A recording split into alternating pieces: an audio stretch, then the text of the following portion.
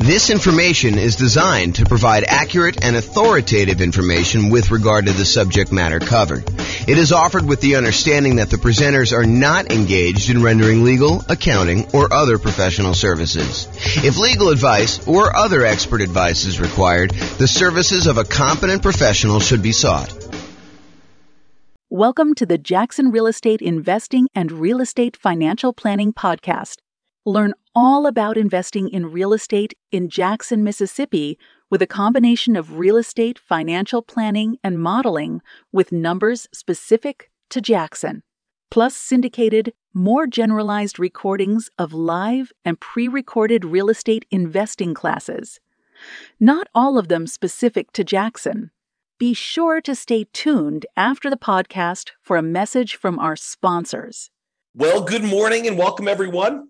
This is James Orr, and I have what I could argue is the number one question I get from real estate investors that are just getting started. This is the class that I think most new real estate investors want to know about. The class is how to get the down payment when buying rental properties. And before I even jump into it, I will tell you that this is not like a magic wand where like all of a sudden I point to a secret spot where all the successful real estate investors have gone to in order to get down payments in the past. It's not like, oh, it's always hidden under this one rock out in the yard. No, it's not that at all. Oh my goodness. There's definitely some, I don't know, typical, more common places to go to. But a lot of times for many real estate investors, it is working. It's getting a job and saving money. And sometimes that means getting a second job or a third job and really putting in the effort. I've got some more creative strategies as well, but that is probably the most common one. And so you'll see it. Okay. So I'm not just talking about down payment either. I think a lot of folks think, oh, it's all about the down payment. Well, it's largely about the down payment, but it also is the total cost to close. So your down payment plus your closing costs, if you're going to buy down the interest rate in the loan, you're doing that, plus all those extra fees you have for when you're buying a property. Like it's the whole thing. In addition to that, plus reserves, because you would be silly. You would be foolish to invest in real estate without having adequate reserves. You're asking for trouble. So it's really not just it's not just about down payment. It's about down payment plus the total cost to close plus reserves. Okay, so it's really those things. And I'll even throw in an additional one. Because our markets have gotten so crazy, interest rates are now pushing 7%. And it is really hard, even with my 88 strategies for improving cash flow. It's still pretty hard to do this, especially when you're putting very little down. If you're going to do some type of like nomad strategy or creative financing strategy or something where you're trying to get in really, really light, it is really difficult in a lot of markets, not every market, but a lot of markets to achieve positive cash flow. So I'll even throw an additional part to this. It's not just about down payment. It's not your total cost to close, which it is, but it's also your reserves. And in some cases, if you really wanted to be a prudent real estate investor, someone who is very likely to see it through the inevitable rough times that you're bound to face. I'm not being negative or pessimistic. It's just like, you got to plan for this. At some point walking down the street, your shoelace is going to come untied. That's just the nature of shoelaces. It's that at some point in time, you're going to have your shoelace come untied. May not be every time you walk, may not be every week, may not be every month, may not be every year. But at some point, you got to expect the unexpected to happen. And you just got to bend down, tie your shoelace, and move forward. Don't bitch and complain about it. It's like, this is coming. You know that roofs have leaks. You know that tenants occasionally don't pay rent. You have to evict them.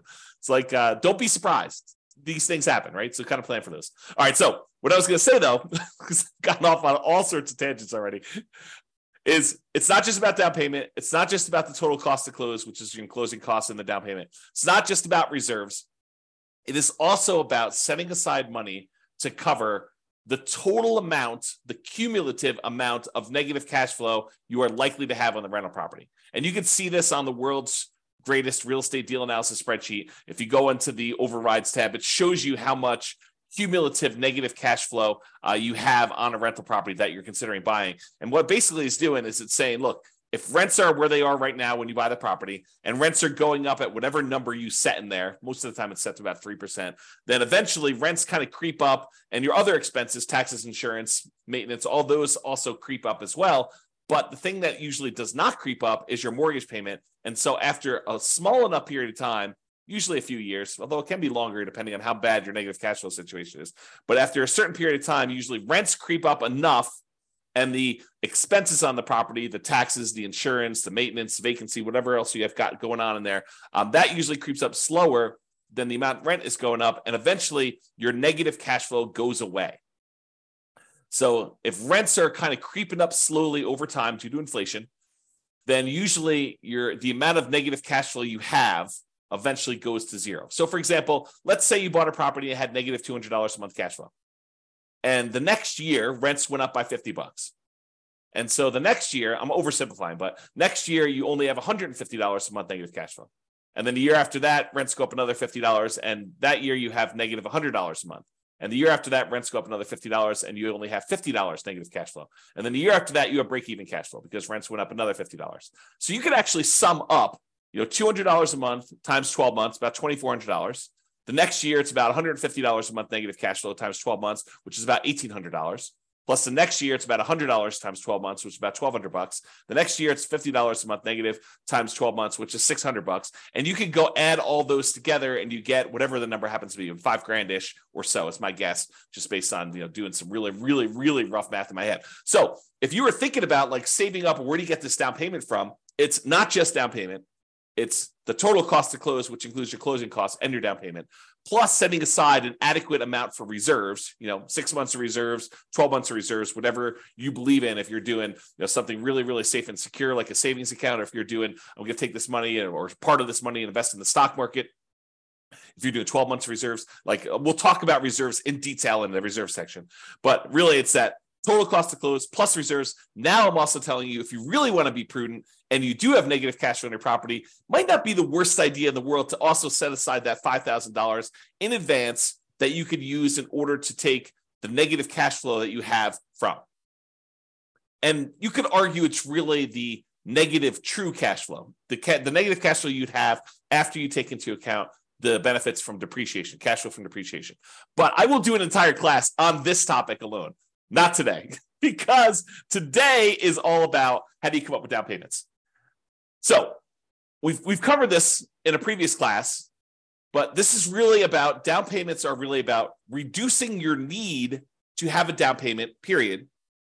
And then also producing the down payment that you need in order to buy rental properties. So there are strategies, and we talked about this in the previous class a couple of days ago, and go watch the video on that, about how to go buy a property where you don't need a down payment at all the nothing down loan programs as an example, or maybe doing some creative financing stuff where you don't need as much down payment. So really there are strategies to reduce your need for down payment, which is not what we're covering today. We covered that previously. And then all the strategies for producing the down payment, which is what we plan on covering right now.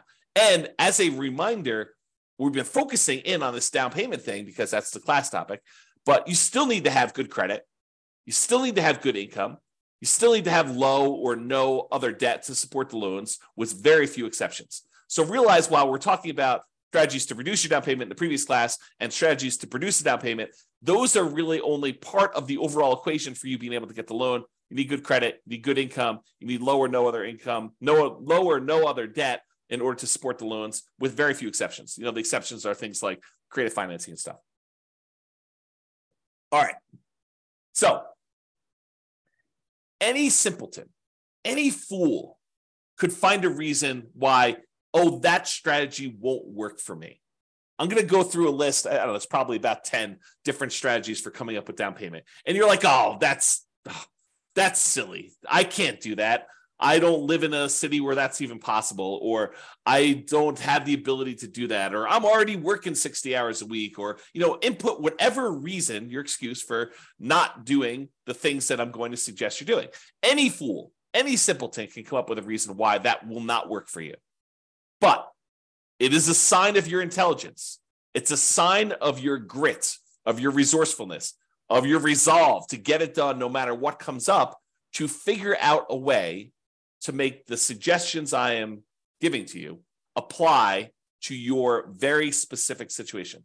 To take the general idea and say, well, that's not exactly my situation, but I could sort of look at my whatever it is like that, and I could make that work, and I could use that as a way to get some or all of my down payment.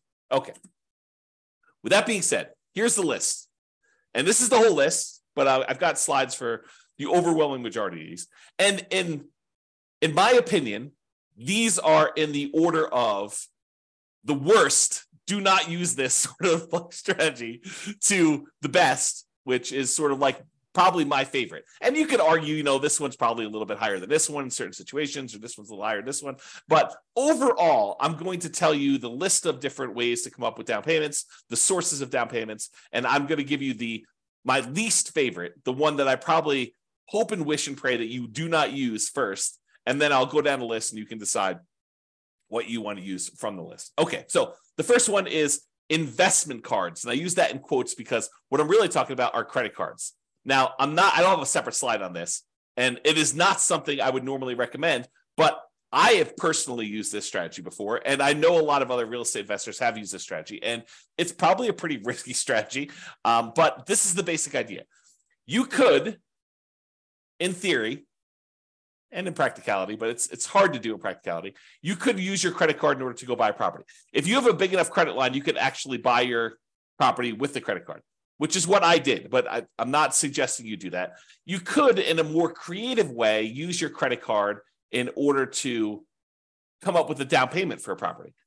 And I'll show you the kind of workaround for this, because it might be really, really hard for you to, write yourself a check from the credit card. Use your credit line and then deposit that in your bank account, let it season for however long the lender requires that you season that down payment money before you can actually use it to do it. But then your balance on your credit card is really high, and the monthly payment on that credit card is really high. So you got to still be able to qualify for buying the property with this extra balance on there. So it's really difficult to do. But one way that you could do it without having to write yourself a check and do that is, if you think about it, you have your normal living expenses.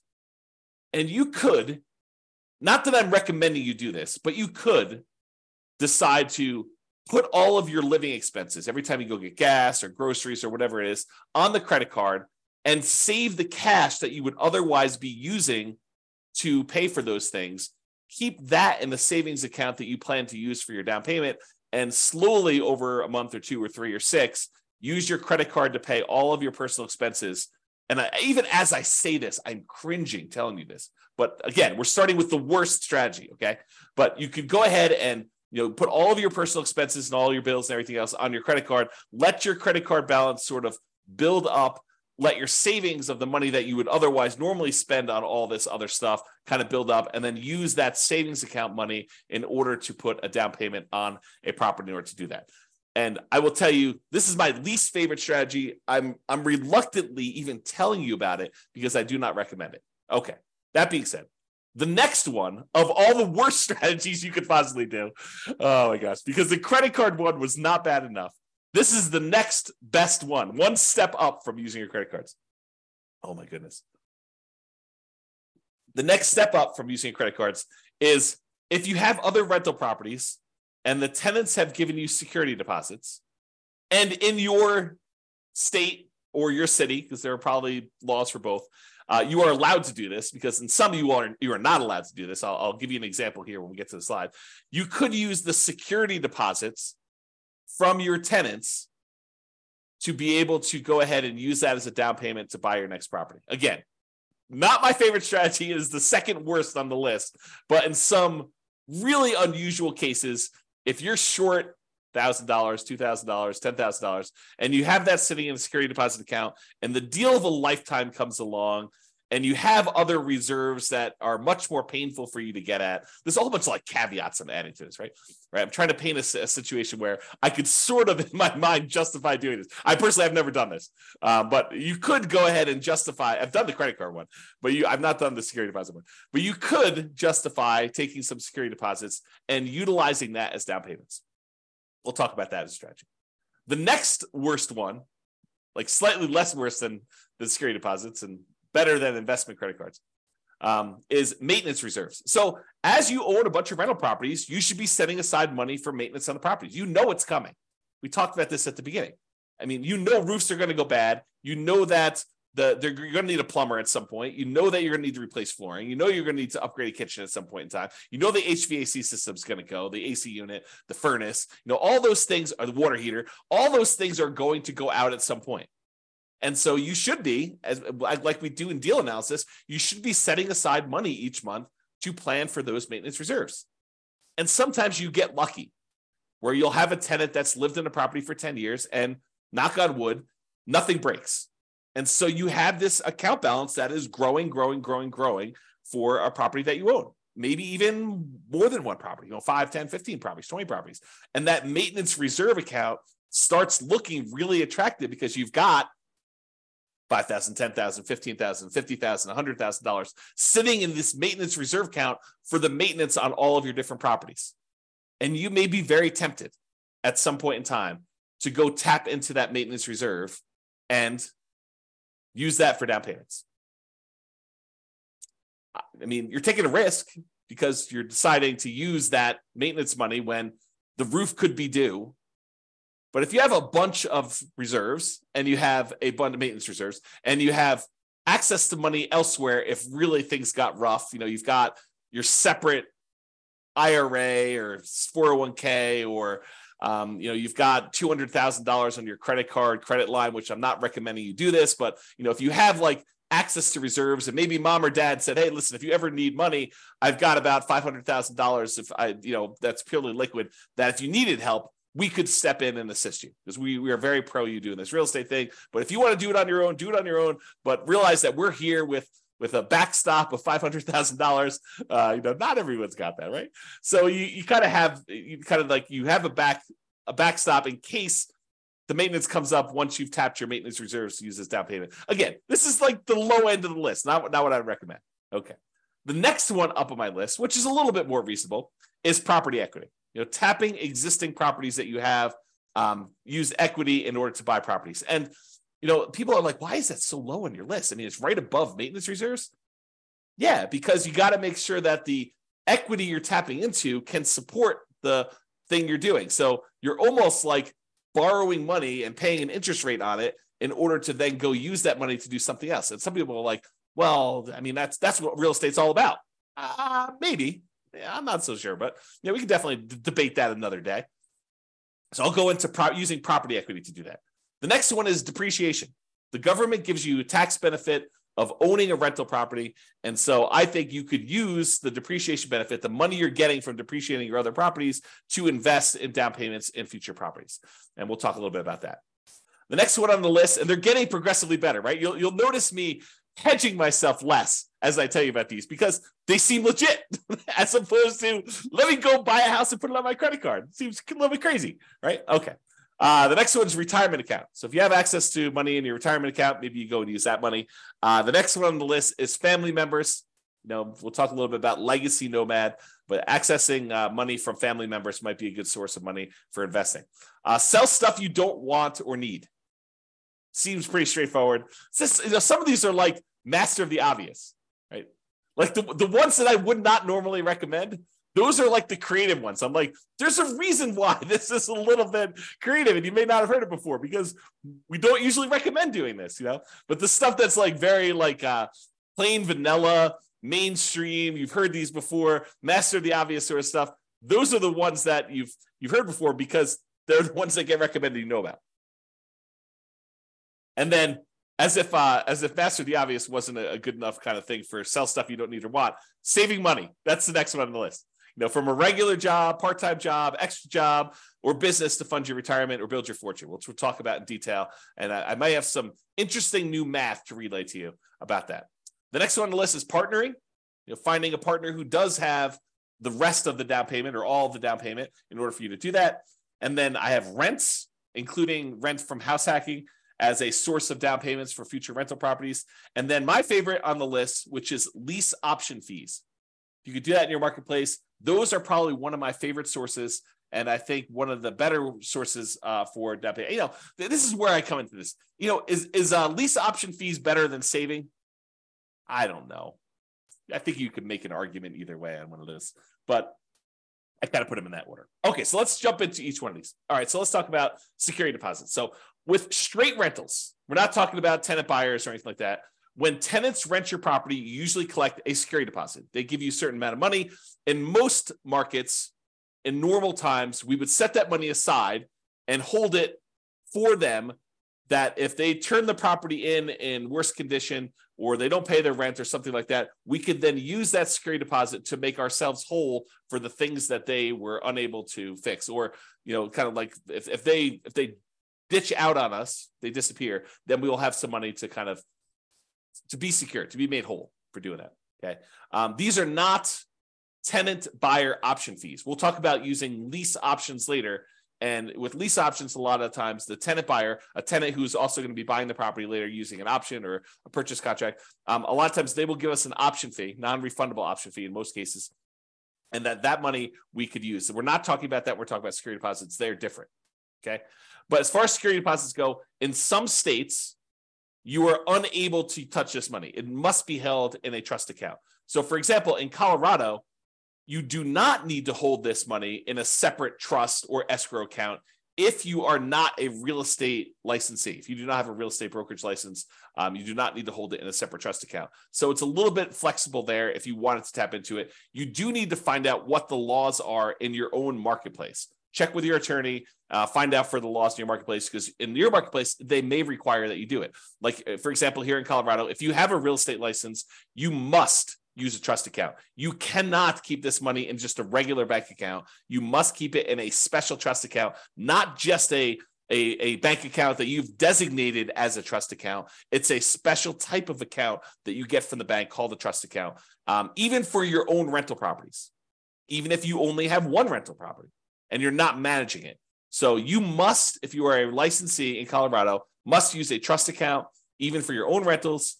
And even if it's only one rental, and if you're managing other people's rentals, you definitely need to use trust account. And honestly, if you're collecting any type of upfront money in any other business and you happen to have a real estate license in Colorado, you are supposed to keep that money in a trust account. So if you are a contractor and you're doing any type of contractor work and someone gives you money for buying materials or whatever else you're doing, you're supposed to actually keep that money in a trust account because your license actually requires that you do, even if it's not for your real estate business. And this may be brand new information to some people out there who are doing fix and flips or contractor work on the side, or, they kind of got that and they happen to get their real estate license so that they can get, the real estate commissions or do deals a little bit cheaper or whatever, or access to the MLS so they can go look at properties. If you happen to have a real estate license, you're supposed to keep all that in there.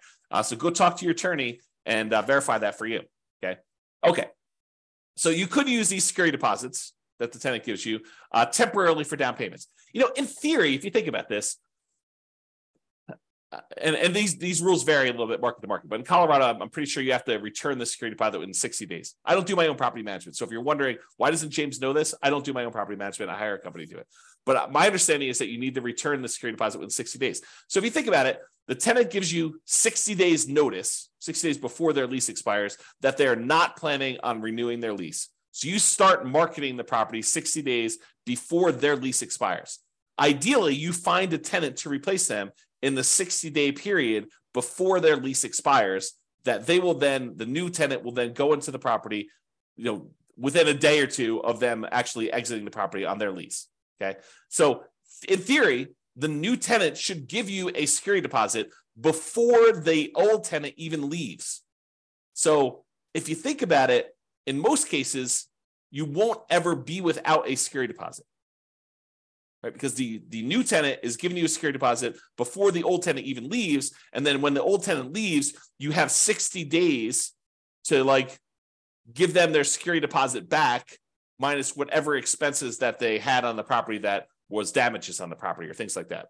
Okay. So you should not have a period of time, if you're doing property management correctly, starting way early, getting notice early, putting the tenant in there, and then doing the work that you're supposed to in order to get the tenant out. You shouldn't have a period where you don't have a security deposit. So you could, in theory, use this money for down payments and without having a lot of risk. But I do think it's not prudent for you to use security deposits. That's why it's the lowest on the list. Well, second lowest on the list of credit cards for doing this, okay?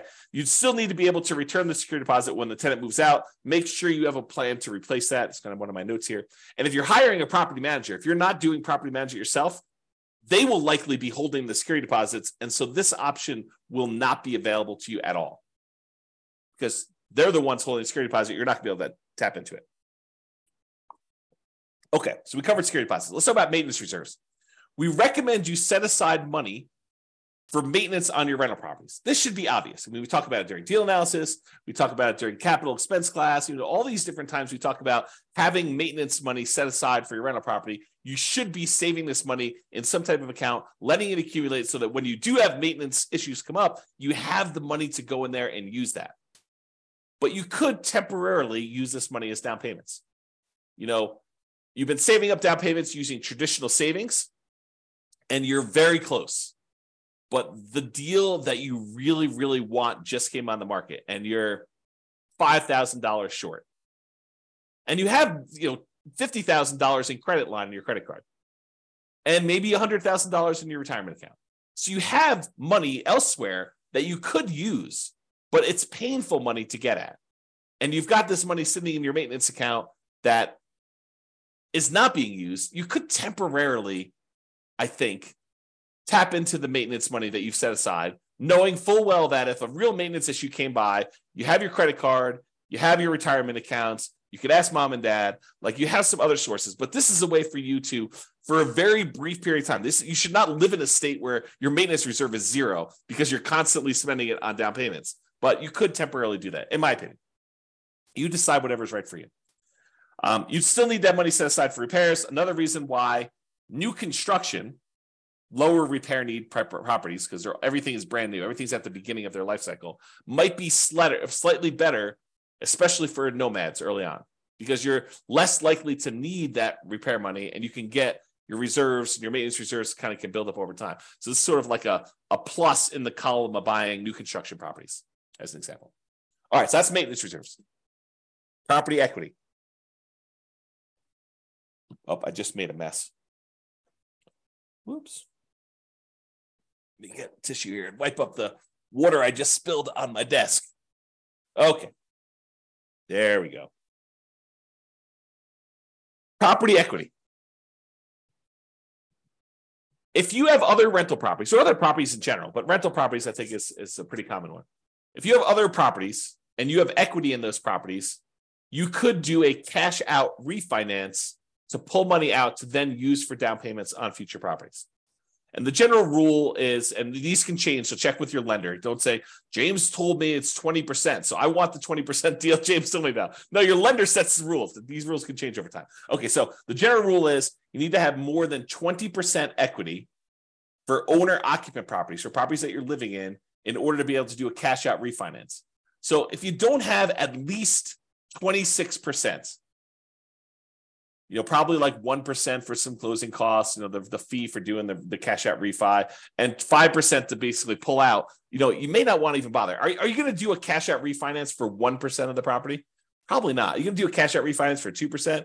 I mean, even 5% seems a little bit low. But if you start building up some significant equities in properties, you owe 50% loan to value, and you can go all the way up to 80%. That seems pretty significant, where you might want to tap into that to be able to do it. So for owner occupant properties, you could borrow up to 80% loan to value. You have to have greater than 20% equity if you think about it that way. Or for investment properties, when you're doing cash out refinances, usually it is up to 75% loan to value with 25% of equity. So you can borrow up to 75% of the value of the property. So if you already owe 50%, you're going to do a cash out refinance, you could borrow between 50 and 75. A lot of times you're redoing the whole loan unless you do a HELOC, but you'll access that money by doing it. Now realize, if you're borrowing, especially when you're borrowing smaller and smaller amounts, the cost to access this money could be very high compared to the amount of money you're getting out. And I'll try to give you an example of this. So imagine for a minute that you have an owner-occupant property that you're living in, and you have let's use actual numbers. So it's a $100,000 property, try to make the math easy for you, and you owe $75,000 on it now. Okay, so you owe $75,000 on a property that's worth $100,000. You could technically do a cash out refinance and get up to 80% loan to value, which means you could borrow up to 80%. So there's about $5,000 of equity that you could tap into. But what does it cost you in order to access that $5,000? Well, you'd have to refinance the entire loan. The $75,000 loan would go away and you'd get a new $80,000 loan. Well, what might it cost you to do an $80,000 refinance? Maybe a point. It could be, a flat fees. It could be, $800, $1,200, $1,500, depending on which lender you're using. But a lot of times the lenders will say, the rate for doing this loan is whatever it is, 7.5% for cash out refinance, because the rates are usually a little higher, but it might be 7.5% interest rate if you pay a point. If you choose not to pay a point, it could be 7.875 or 7.625. It could be a slightly higher interest rate if you choose not to pay a point. But what is a point? How much does a point cost? Well, a point is 1% of the loan amount.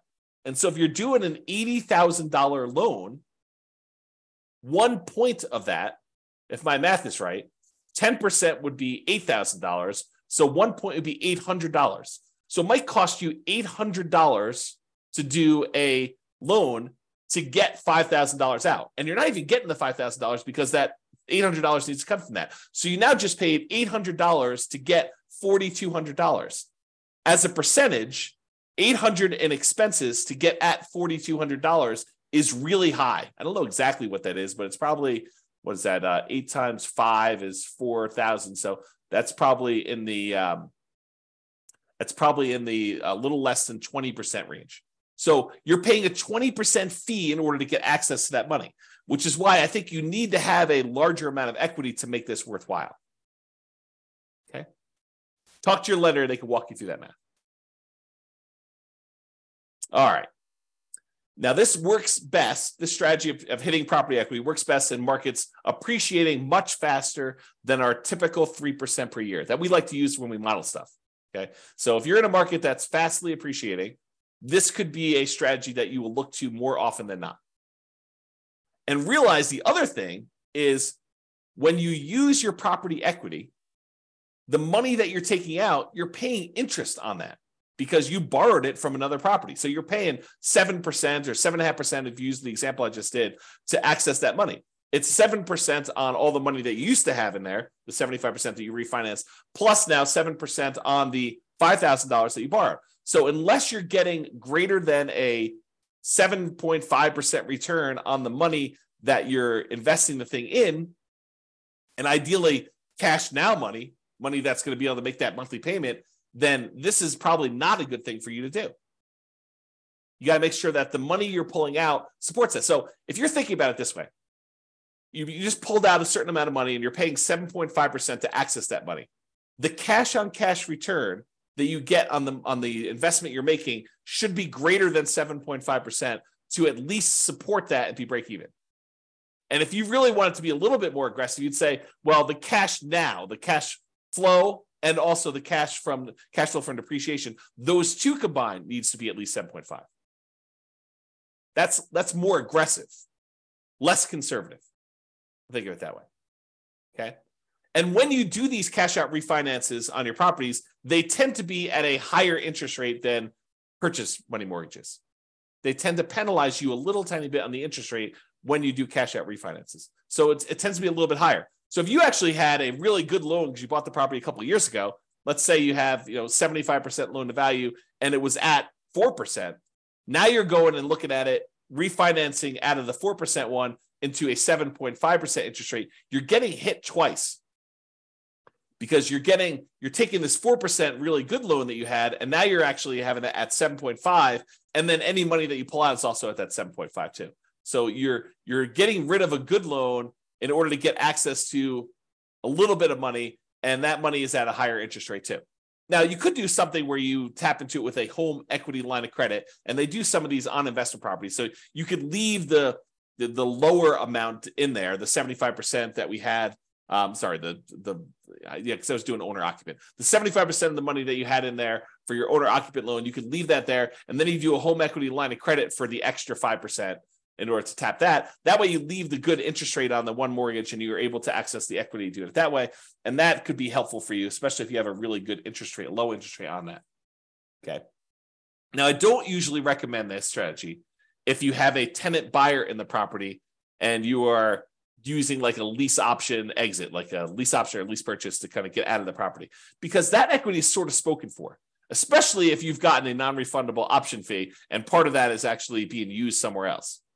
So I don't usually recommend you try to do these on lease option properties where the tenant buyer is buying the property from you. This is usually a strategy to use for long-term buy and hold type properties that you do not plan on selling. Or maybe you're going to sell it much later. Okay. The more properties you own in general, the harder it is to tap into property equity. Because eventually you get to what I think is the current limit is 10 loans. You get to 10 loans, they tell you cannot do a cash out refinance on any properties until you have less than 10 loans. And it's loans in total of all types. All rental property loans in total, not like credit card loans or something like that, or car loan. Okay. So the more properties you own, the harder it is to tap into. So in theory, you think to yourself, oh, the more properties I have, the more equity I will have to tap into. But really, you get to a practical limit where once you get beyond 10, they're like, no, you can't be moving equity around like that. You can't be doing these refis. And that rule may change. That's a lender rule. Or maybe you find a lender where they don't have that rule. It's a possibility. So check with your lender for the current guidelines, as it feels like these have changed over time. So sometimes it's 4 properties, sometimes it's 10, sometimes it's 15. I mean, who knows? I don't remember specifically 15, but I do remember at one point 4. I think there was a 6 at one point. I think there's a 10. I could be remembering wrong, but that's my kind of like faulty memory coming into play next for this. All right. So that's property equity. Refinancing properties. So in some rare cases, interest rates declining with a portfolio of rental properties will make you want to do what's called a rate and term refi rather than doing a cash out refi where you try to pull money out. Sometimes you bought properties at 7, like in today's marketplace, and then 5 years from now, maybe your rates are back down to 4. And so you may want to go and do a rate and term refi to improve your cash flow. You're not trying to pull money out, but you're trying to do that. Well, when you go do these rates and term refis, you're refinancing the interest rate and the term of the loan because you're going back to 30 years in a lot of cases, although you don't have to. But a lot of times when you do these rate and term refis, you're extending out the years in order to be a 30-year loan again.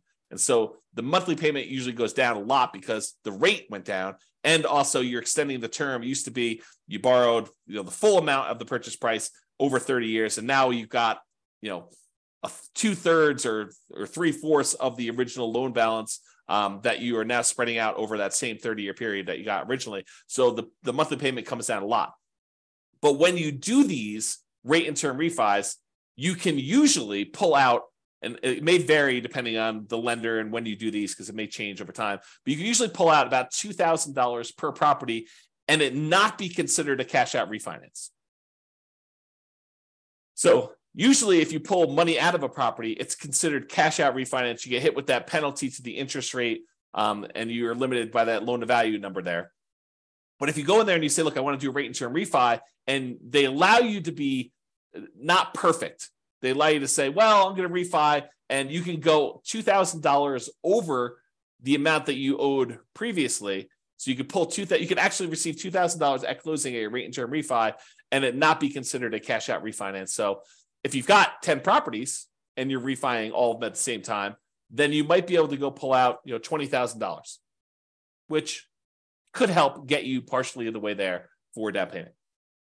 All right. Again, this is an uncommon situation, but I want you to be aware, especially since we're in a high interest rate environment now, and many years from now, not 6 months from now, probably, but 5 years from now, we may see interest rates decline back to be 4%. Who knows? I mean, they could go up higher from here. No one really knows. But if they do come down, remember, James told me that when I do this rate and term refi, I should talk to my lender about pulling a little bit of cash out, not a cash out refinance, but a rate and term refi where I have a little bit of money coming back to me at closing. All right, that's refinancing rental properties.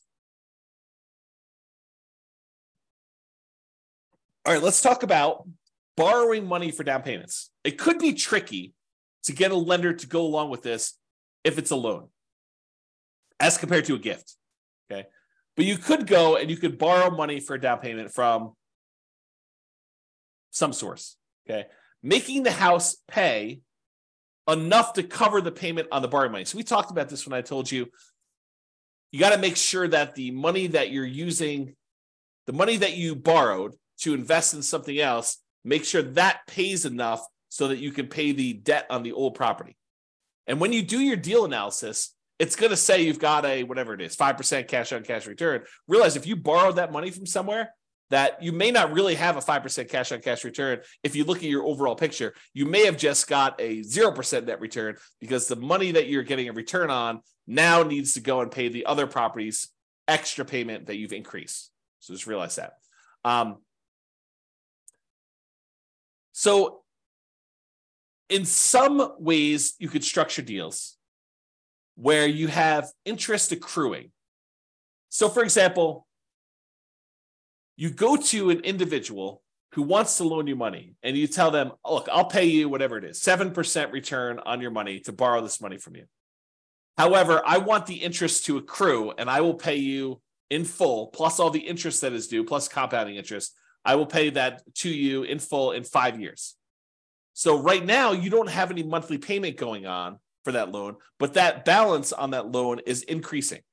Now, why would a person who is loaning you the money be willing to say, okay, we'll let the interest accrue? Well, one example could be is if they have a retirement account where they're not seeing the monthly payment anyway. It's not like they get the payment and they can go spend that. The money is just, the balance in their account is just growing, even if the monthly payment is going in there. So does it make that much of a difference for them if the money comes in monthly or if it comes in after 5 years in this one big chunk where they get paid back in full? And for a lot of folks, it doesn't matter. Some of them it will, but a lot of folks, it doesn't matter, especially if it's in some type of retirement account. If you're talking about money outside of retirement account, they're trying to use that money to live on. You know, grandma is loaning you $100,000 because she wants the income from that in order to be able to support herself and pay for living expenses. She's going to want monthly payments. She's not going to want that interest to accrue. We do have a whole separate class, which I'll put in the bonus section of the coaching platform on self-directed 401ks and self-directed IRAs, where we talk about this strategy, I believe, in there. So you can go check out that if you're interested in that. This is a bonus. It's not normally part of this material. So I'll put it in there for now. And then I talked about this before. For cash out refinance, does cash flow from either the new property or at least the old property cover the new debt? Because we're talking about borrowing money in order to go buy something else. We need to talk about that there. And there's probably an entirely separate program coming for should I sell or refi my property? It's probably a totally independent, completely different from this coaching program on how to buy rental properties in the next 90 days when prices are high and interest rates are high and rents are lagging. An entirely separate coaching program on should I sell or refi my rental property? That is probably coming, maybe right after this one. After I get done recording all the content for this particular coaching program, maybe I'll go on to that one because there's a whole different set of problems and discussions and applications and software and thinking about what you do. Should you sell your property? Should you refi your property? So stay tuned if that's of interest to you. Okay, let's talk about depreciation. Depreciation could be thought of in two ways. Number one way, it could be thought of as a way to reduce or to completely eliminate negative cash flow. You know, if you had negative $50 a month in cash flow on a property, but then when you thought about the benefits you get from owning a rental property, the tax benefits you get from owning a rental property, and you realize that you're saving $150 a month in taxes by owning this particular rental property, which is probably not abnormal for a normal rental property, normal price range. They vary depending on price.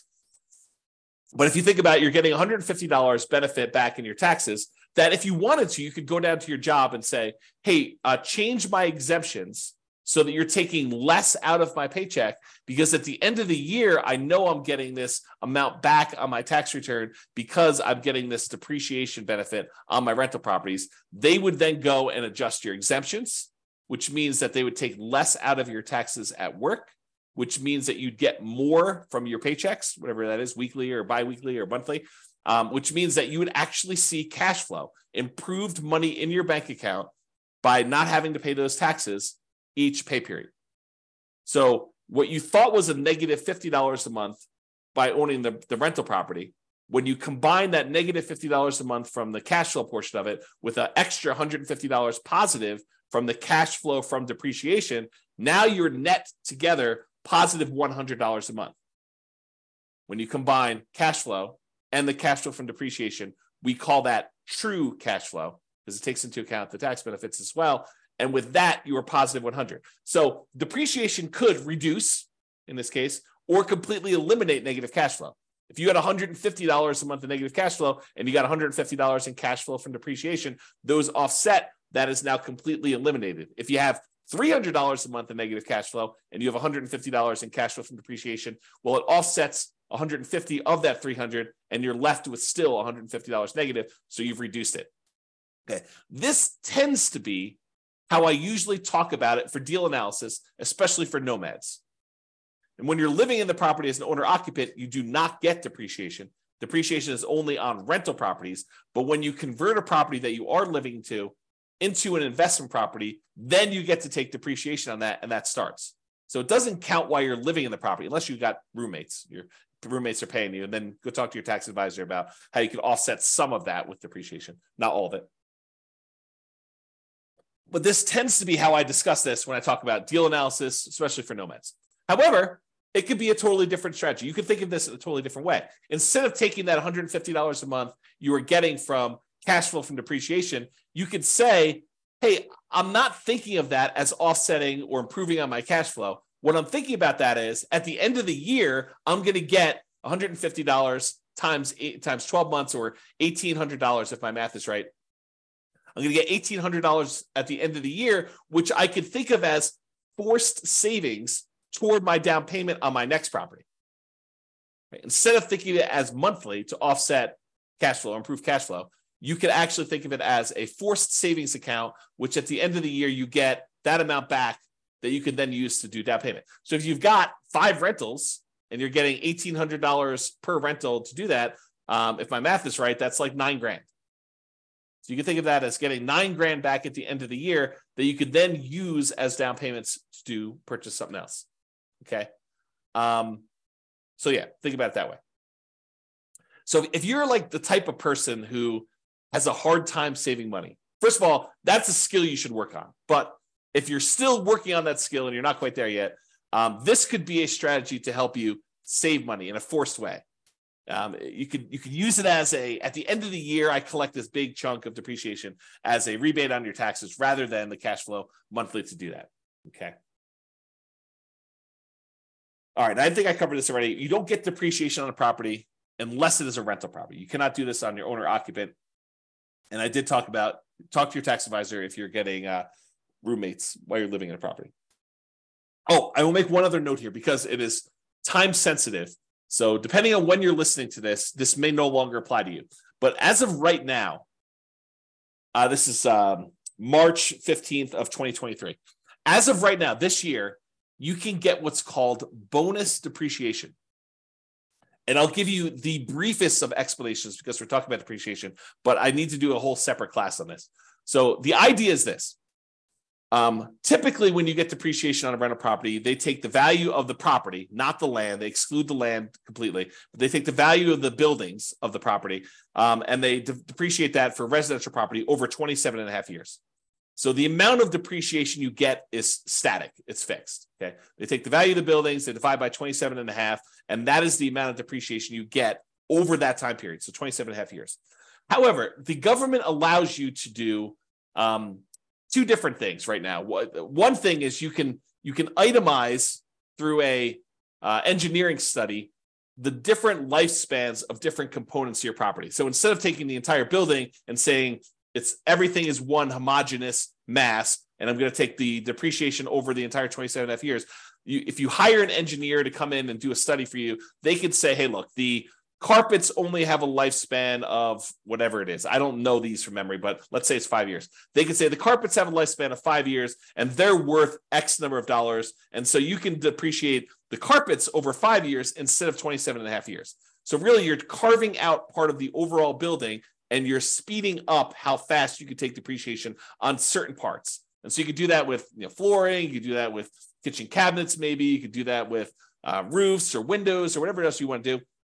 The engineering study is what goes and does this, and I'm not an expert on that part, but they can go ahead and take all those things and they can speed up how fast you can collect that depreciation in such a way that what we used to be over 27 and a half years, you'd take $150 a month for the entire period. Now you might be able to take $600 a month for the first 5 years, and then $400 a month for the next 5 years after that. And then after that, it might go down below the 150, but then it's only $75 a month for the next whatever that is. I can't do the math in my head, 17 and a half years, whatever it is. Okay. So what you do is you don't change how much depreciation you get. You change when you can take it. You kind of move it up, you compress time, and you get a little bit there. So that's the idea of getting an engineering study and doing kind of like this, I'm forgetting the term for it, but it's this accelerated depreciation. Maybe that's what it is. It's accelerated depreciation. There's a second type though as well.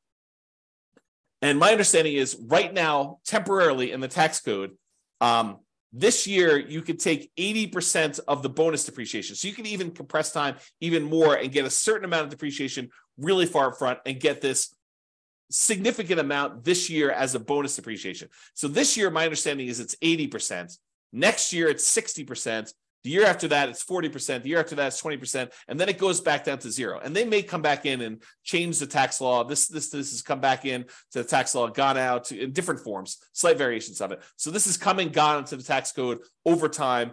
It seems to be an incentive they use in order to kind of stimulate the economy. But it goes away. This is 80% in 2023, 60% in 2024, 40% in 2025, 20% in 2026, and then zero in 2027.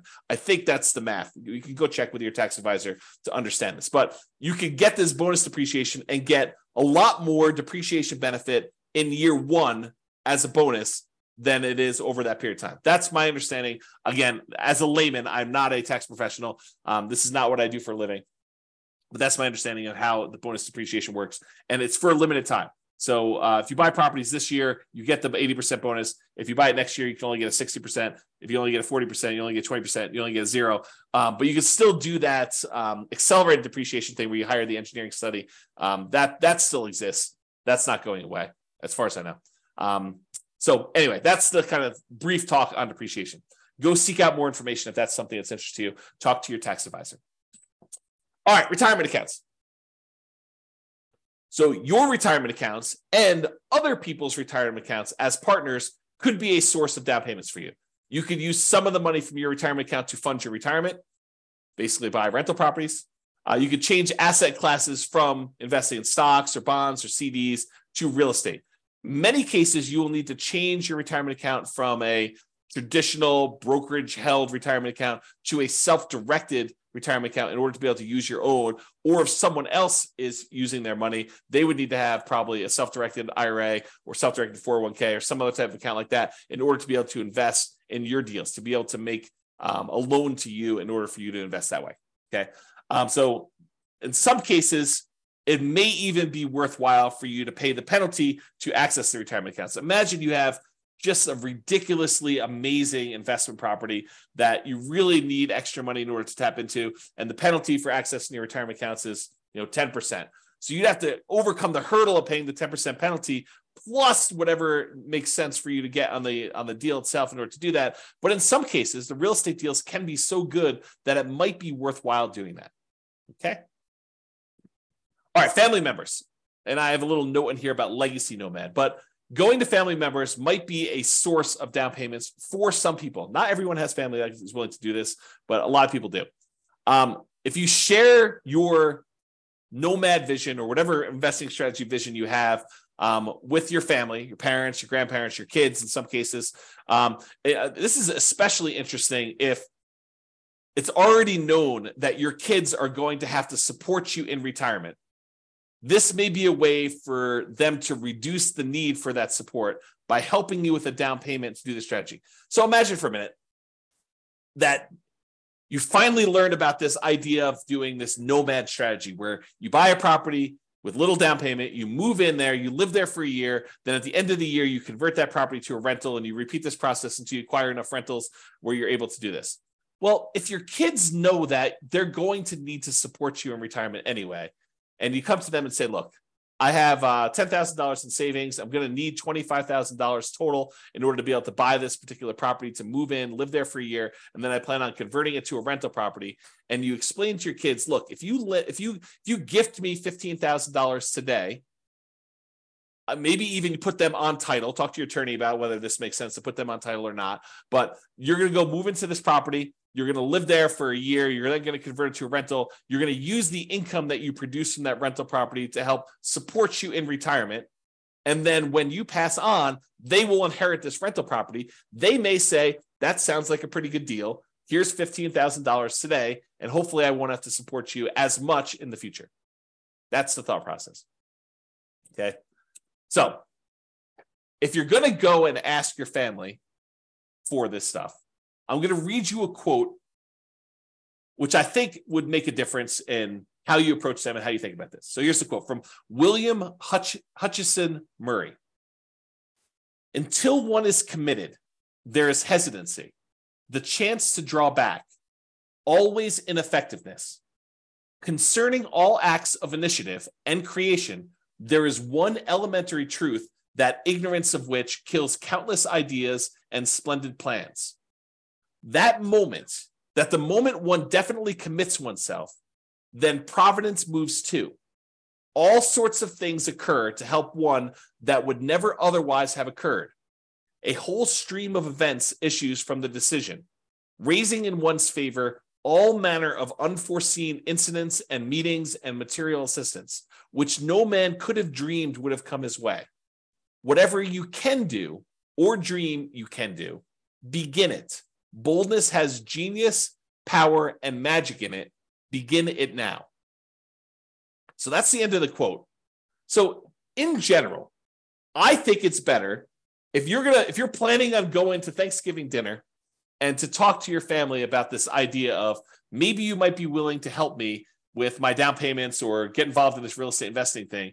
If you don't show up unprepared, having done zero work, if you've been doing stuff for 6 months before Thanksgiving dinner, going to see properties, saving money yourself, improving on your credit, learning how to manage properties, learning about the strategy, doing all the things that you are supposed to do as if they are going to say yes at the Thanksgiving table, even if they say no. But you doing the work, if you take action, if you commit and you do the things that you know you're supposed to do, I think someone who sees that you've been putting in effort for 6 months and doing all this work and doing the things that you're supposed to do at like a really high level, not half-assing it, but like you've really put in the stuff and you're really committed to doing this, I think there's a improved chance that they will go along with it. Okay. In general, it's better for you to contribute part of the down payment and ask for help making up the difference than it is for you to ask for the whole thing. In other words, don't ask your family for 100% of the down payment. You should be saving and saying, look, my savings rate right now, I've increased it. It's now at $200 a month or $2,000 a month or whatever makes sense for you. And so it'll take me this number of months. But if you're willing to help, we can speed this thing up and I can get going right away. Speed is going to help us have improved results. Whatever you need to do. Show them you're committed. Share with them what you have done and ask them if they'd be willing to help you make up the difference if you need some help. Demonstrate the part-time job, the education, the research, the effort, all the things that you're doing in order to get yourself there. And you are planning on doing this whether they help or not. Then see if they help. That's a better approach, in my opinion. All right. Continuing on with our list. Sell stuff. Use a garage sale, a yard sale, Facebook Marketplace, Craigslist. Get rid of the stuff that you don't need. Get money for it. Use that money in order to fund the purchases of your rental properties or whatever you're doing. An added benefit, especially if you're doing nomad, is any stuff you sell you don't need to move. So if you're planning on moving and doing Nomad a bunch of times, become lean. Sell the stuff you do not need. You don't need to have that stuff hanging around where you have to move it every time. Go read some books on minimalism or essentialism or whatever the topic is that allows you to sell your stuff and kind of have a light spirit. Okay. All right. Working part-time on your fortune. So there's a great quote from Jim Rohn, and there's a great video about this, but he talks about this. And here's the quote from him.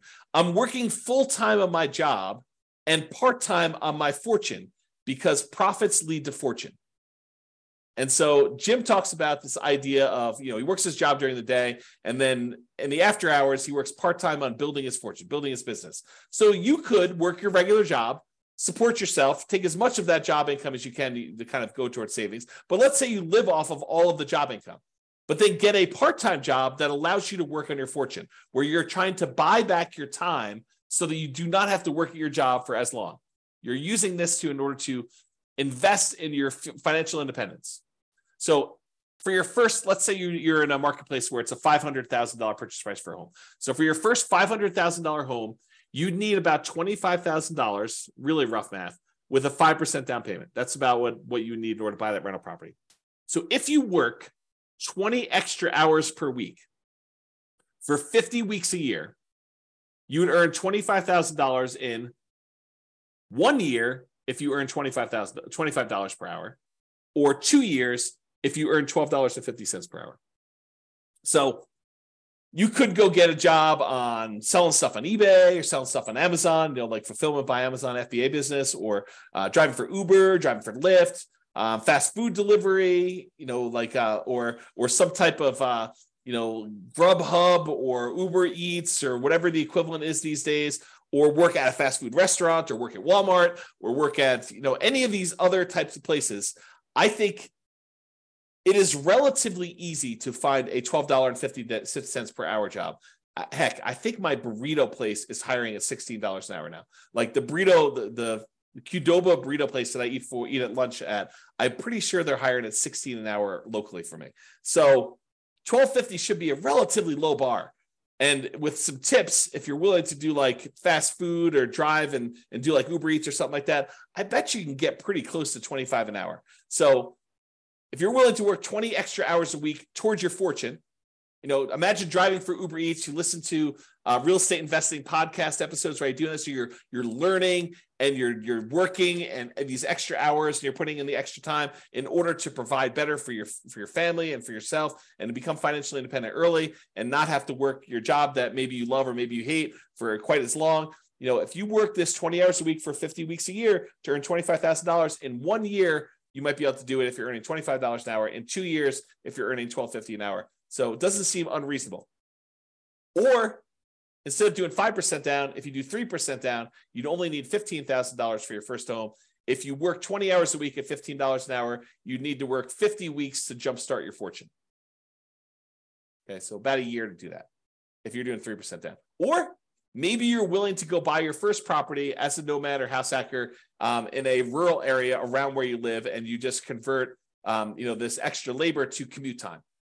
Maybe you need to commute a little bit longer, but you're willing to do that so you can get a nothing down USDA loan, as an example. Different strategies. Once you have your first house, you could use that house to fund future down payments, or you could continue to work part-time building your fortune. So you don't even need to do this for the entire time. If you do, it's great. It helps you get there. But you could, as a totally different strategy, which we'll cover, you could decide to have the house, the first house you buy, contribute toward building your fortune. You could use that house as the source of future down payments, which I'll talk about. Okay. So would you be willing to work 15 to 20 hours a week on your fortune if you knew your part-time business would make more than your job income within a few years? It's a question you need to ask yourself. It's different for everybody. I used to include this chart in a class. I think it's in the class I used to teach when I used to talk about the Fixer Upper Nomad class. But I had this chart where I figured out how much you were making for each rental property that you bought. And it varies a little bit market to market, but basically in most markets, it's about a little earlier, a little less earlier, a little bit more later, but on average over an entire life holding this rental property, it usually works out to be about $30,000 per year per property that you make. And a lot of folks, when they want to do fix and flips, a lot of them have this threshold where they say, I want to make $30,000 per flip. Some people are willing to make a lot less. Some people want to make a lot more. But I think I hear a number a lot, $30,000 per flip, as a reasonable number. So if you think about this, if you do a fix and flip and you're making $30,000, that's like trading dollars for hours. You're doing labor in order to make that $30,000. Where you go buy a rental property, you make $30,000 per year per rental you own. Just by owning the rental property, from appreciation and debt pay down and cash flow and the cash flow from depreciation, the overall return you're making is in excess of $30,000 over the life of that loan, life of that property. Okay, so if you think about that, you'd rather own 5, 10 rental properties where you're each making $30,000 a year than to have to do the labor of fixing and flipping every single year in order to earn each one $30,000. Okay. So another note on this working part-time on your fortune, and that is house hacking is mathematically like a side hustle or a second job. If you think about it, if you decide to house hacking is where you take part of the property that you're living in, you rent it out. Like you rent out bedrooms as an example, or you buy a duplex, triplex, or fourplex, you rent out one of the other units where you're living in one of the units. Okay, that's house hacking. So if you think about house hacking though, house hacking is like having a side hustle or second job. Because if you imagine you rent out a bedroom and you're collecting $600 a month for that bedroom or whatever rent is for a bedroom in your marketplace, you're getting $600 a month. That's like having a $600 a month job, mathematically. So if you were making, $20 an hour, $20, is that like working 30 hours for the month? So it's almost like working 7.5 hours a week. You rent out 2 bedrooms, that's like working 15 hours a week. Not bad. At $20 an hour for having roommates. So you could think of house hacking as mathematically like a side hustle or a second job. The every other year nomad. So real estate equity and positive cash flow on a nomad strategy property can be pretty significant. You know, from working a part-time job at $15 per hour for 20 hours a week, it could be the same as if you did that. So if you think about the amount of money you'd make from doing nomad, it's almost like you got $15 per hour working 20 hours a week for doing a property. And if you did this using like not lease option exits, and if you were saving that money, you could buy a nomad property every 2 years. I think we did the math for that. $15 per hour working 20 hours a week is about $25,000 every 2 years, plus some padding on there. So you could buy a replacement property, and then you're getting like the benefit of you going out and working another job yourself from the property itself. So you buy a property, it's like you doing that for the first year, manual labor. You do it again for the next 2 years in order to acquire the next property, but then it's almost as if 2 of you are working in parallel. And then when you do the third one, it's like 3 of you working in parallel. 1 of you do a manual labor, and then the 2 rental properties doing that. So you probably need to work your regular job in order to qualify for your loans and to pay your living expenses, but this money accumulates over time, and this part-time job is money you can invest in your fortune over time. All right, fixer-uppers. Now, it might be hard if you don't have the money to do the fix-up. Got to work through that challenge. But it is starting a fixer-upper business. It's like starting a side business to do this. Sweat equity, you do all the work yourself. You could finance the repairs, maybe put it on a credit card, maybe put it on like the Home Depot or Lowe's credit card or whatever the equivalent is around you. You could do either a traditional sale where you sell it and get it out right away, or maybe you do a lease option exit where you put a tenant buyer in the property, rent it out for a period of time, and then they buy it from you. You could use the profits from this as additional down payments, and then you could minimize your down payment by using hard money or private money or rehab loans or doing nomad to move into the property while you do the fix-up. So you can use all these different strategies in order to start a fixer-upper business as a source of down payments for you in the future. Partners. You could partner with somebody who has down payment money if you don't have it. You provide the deal, you do all the work, you, the partner, or something else gets the loan. So either You get the loan, the partner gets the loan, or you form another LLC, or you bring in a third-party person who actually gets the loan for you. So you can do all this different stuff in order to structure these partnerships, but they could be sources of down payments for you as well. There are plenty of people out there, if you find amazing deals, that are willing to invest in real estate. All right, getting toward the end of this list, rents from existing rental properties. Use the cash flow on your current rentals to help fund payments for future properties. House hacking and getting roommates to help offset your current housing expenses can also be the source of down payments for this. So remember, house hacking is mathematically like getting a side hustle or an additional job. You just use the money from anything you're house hacking with in your current property you're living in, plus any of the rents you've got coming in from any of your rental properties that contributes, raises your savings rate so that you can end up acquiring properties faster and faster over time. If you've seen me do a lot of this analysis, you'll notice a lot of times saving for the first property is the longest period of time. Then once you get that first property, the period to save for the next one tends to get sped up a little bit because you've got extra income coming in from this rental property to help offset that. All right, lease option fees.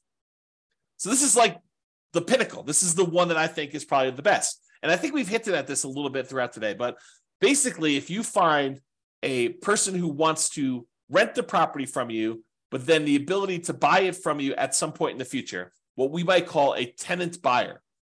Usually we would call this generically like a rent to own program, where someone is renting the property with the intention of buying it from you at some point in the future. Maybe you structure that as a lease with an option for them to buy it, or what we'd call a lease option, or maybe you want to structure it as a lease with a purchase contract for them to purchase the property, which we'd call a lease purchase. But the idea is that you find a tenant buyer, a tenant who's going to become the buyer from you, to put into the property, who lives there for 6 months, a year, 2 years, 3 years, 5 years, whatever time period it takes in order for them to be able to qualify and buy the property.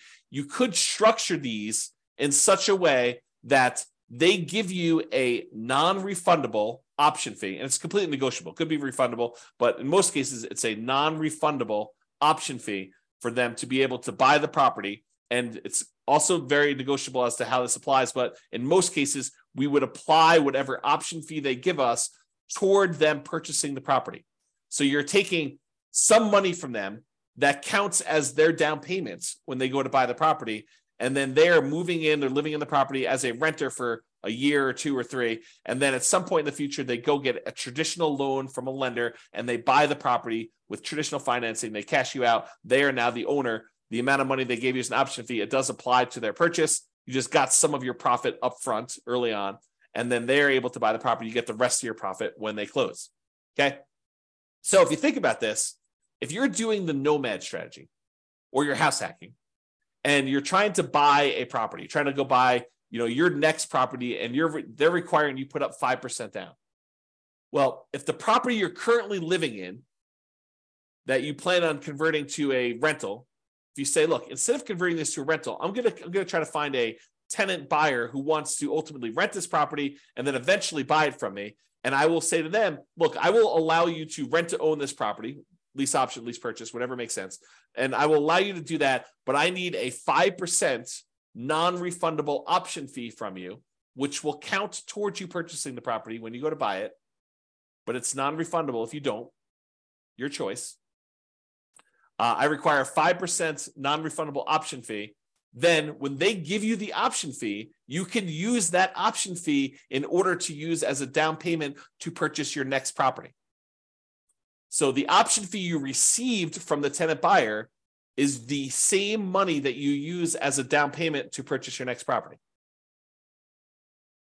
So basically, the previous house is funding the purchase of the next house. Does that make sense? Okay. So we have an entire class on this, and I wrote a book on this subject. The strategy is called, the class title and the subsequent book title is How to Acquire a Multi-Million-Dollar Real Estate Portfolio Starting with Just $3,000. And the idea was you buy a house with nothing down or 1% down, but you could do like a USDA house where you buy some property with nothing down. Then you live there for a year. Then you find a tenant buyer who wants to lease option or lease purchase that property, and they give you 5% down. as an option fee. You take that 5% down, you use that to buy your next property. Now you have a tenant buyer in this one.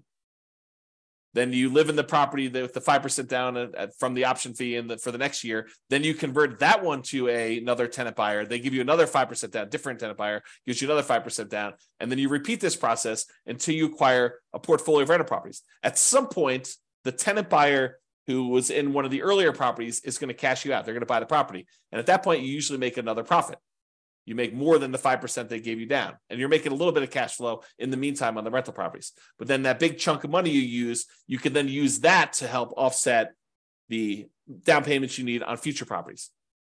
And eventually you get to the point where enough of these are popping and you've got enough extra money where you can then start buying, in addition to the ones that you're nomading into with 5% down using the option fees, you could buy additional 20% down or 25% down rentals at the same time. Because eventually some of these previous properties, the tenant buyer decides to buy the property from you, and they do that. So there's an entire class on that. I'll put it in the bonus section. I think that's where I put it, for you to go watch and to learn more about that particular strategy. If you can't find it, drop me an email. Okay, but that's the basic idea, is you use lease option fees in order to source the down payments. Now, you say to me, James, I can't get a tenant buyer to give me 5% down. Okay. So maybe you need to save up 1% and get 4% from them. Well, I can't get them to give me any more than 3%. Okay. You need to do the work to save up the 2% and then get the tenant buyer when they can give you 3%, and that'll supplement it. So you can't get the full 5%, then work around it. Do something else to provide part of the down payment yourself. In some cases, you're going to get more than you need. You're going to get 6%, 7%. It depends. Or hold out until you get 5%. If they're like if the person who comes to you says, look, I only have $5,000. Okay, you're not qualified to buy this house. You don't have to. The first person that comes along does not need to be the one that you do this with. You might need to market your property for a month or 2 months or 3 months or 6 months or wherever long it takes in order to find someone who has the amount of money that you can use in order to buy the next property. Okay, so just realize that might work that way, which leads me to my next thing, which is my second to last slide. You may need to combine several strategies. You decide to do a 15% down non-owner occupant loan, an investment type loan. Maybe you're able to find a tenant buyer with 5% down. Maybe you're able to partner with your realtor to get 3 to 5% down from them to kind of get them to contribute. And maybe you need to save up 5 to 8% down yourself for part-time work. So you don't need to do all of it from one source. You don't need to sell enough stuff to get 15% down. You don't need to work a job where you do 15% down all yourself. Some of these things can kind of be combined into multiple strategies. All right. In conclusion, so this is the class, right? This is the one where I get the most questions about, how do I come up with down payments to my rental properties? This is it. This is all the stuff. It's not really just about down payment, though. It's really total cost to close, your closing costs, the down payment, any reserves, any kind of escrows you need to have, and your own personal reserves if you're buying rental properties for being a prudent investor. 6 months of reserves, 12 months of reserves, depending on what you're doing. Plus, we talked a little bit earlier about this idea of any cumulative negative cash flow if you happen to be in a market where you're doing that. If you're in a market where you're likely to have negative cash flow and the amount you're putting down, because look, if you put 100% down on a property, you probably don't have negative cash flow. So it's a combination not just of the market, it's the market with the down payment that you want to use, right? It's not just, hey, I got negative cash flow because I live in insert city here that has negative cash flow. It's I've got negative cash flow because I'm in a city that has really kind of extreme price to rent ratios, and I only want to put down 3%, or I only want to put down 5%, or I only want to put down 20%, or I only want to put down 25%. If I put down 50%, or I put down 70%, and I only got a 30% load, this thing would cash flow. So part of it is your choice in down payment. Okay. So just something to think about there. And any fool can say that these ideas don't apply to them. Really, it's a sign of your intelligence, your resilience, your resolve, your grit, your tenacity, your ability to work through and be creative and solve problems to figure out how they apply to you, how you can use these strategies. Okay. You don't get any, like, you come to me and say, these don't apply to me. You have any other ideas? No. I mean, I might have other ideas, but no, I don't have any other ideas. You tell me, look, I could sort of twist this one and make this one work and do this. I may be like, hey, by the way, you could also do this little twist to that too. Part of it is you being creative and applying it to you. For down payments in general, we've discussed in a previous class, it's about reducing the need for down payment in some cases. And as we discussed in this class in detail, it's about producing the down payment you need. Utilize a strategy or strategies that make sense for you and your particular goals. And that is all I got. So hope you enjoyed that class. This has been James Orr. Bye-bye for now. With home prices up, mortgage interest rates up, and rents up, but not quite enough to counteract the higher prices and interest rates, cash flow on rental properties in Jackson is harder than ever. Book a call with the Real Estate Financial Planner to apply our proprietary 88 strategies to improve cash flow on your rentals. See the show notes for a link to schedule your call and improve your cash flow today. If you're a real estate agent, lender, or professional in Jackson that wants to help our real estate investor listeners, consider reaching out to learn about collaboration opportunities with this podcast.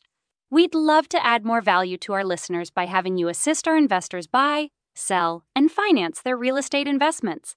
See the show notes to schedule a call to discuss collaboration opportunities.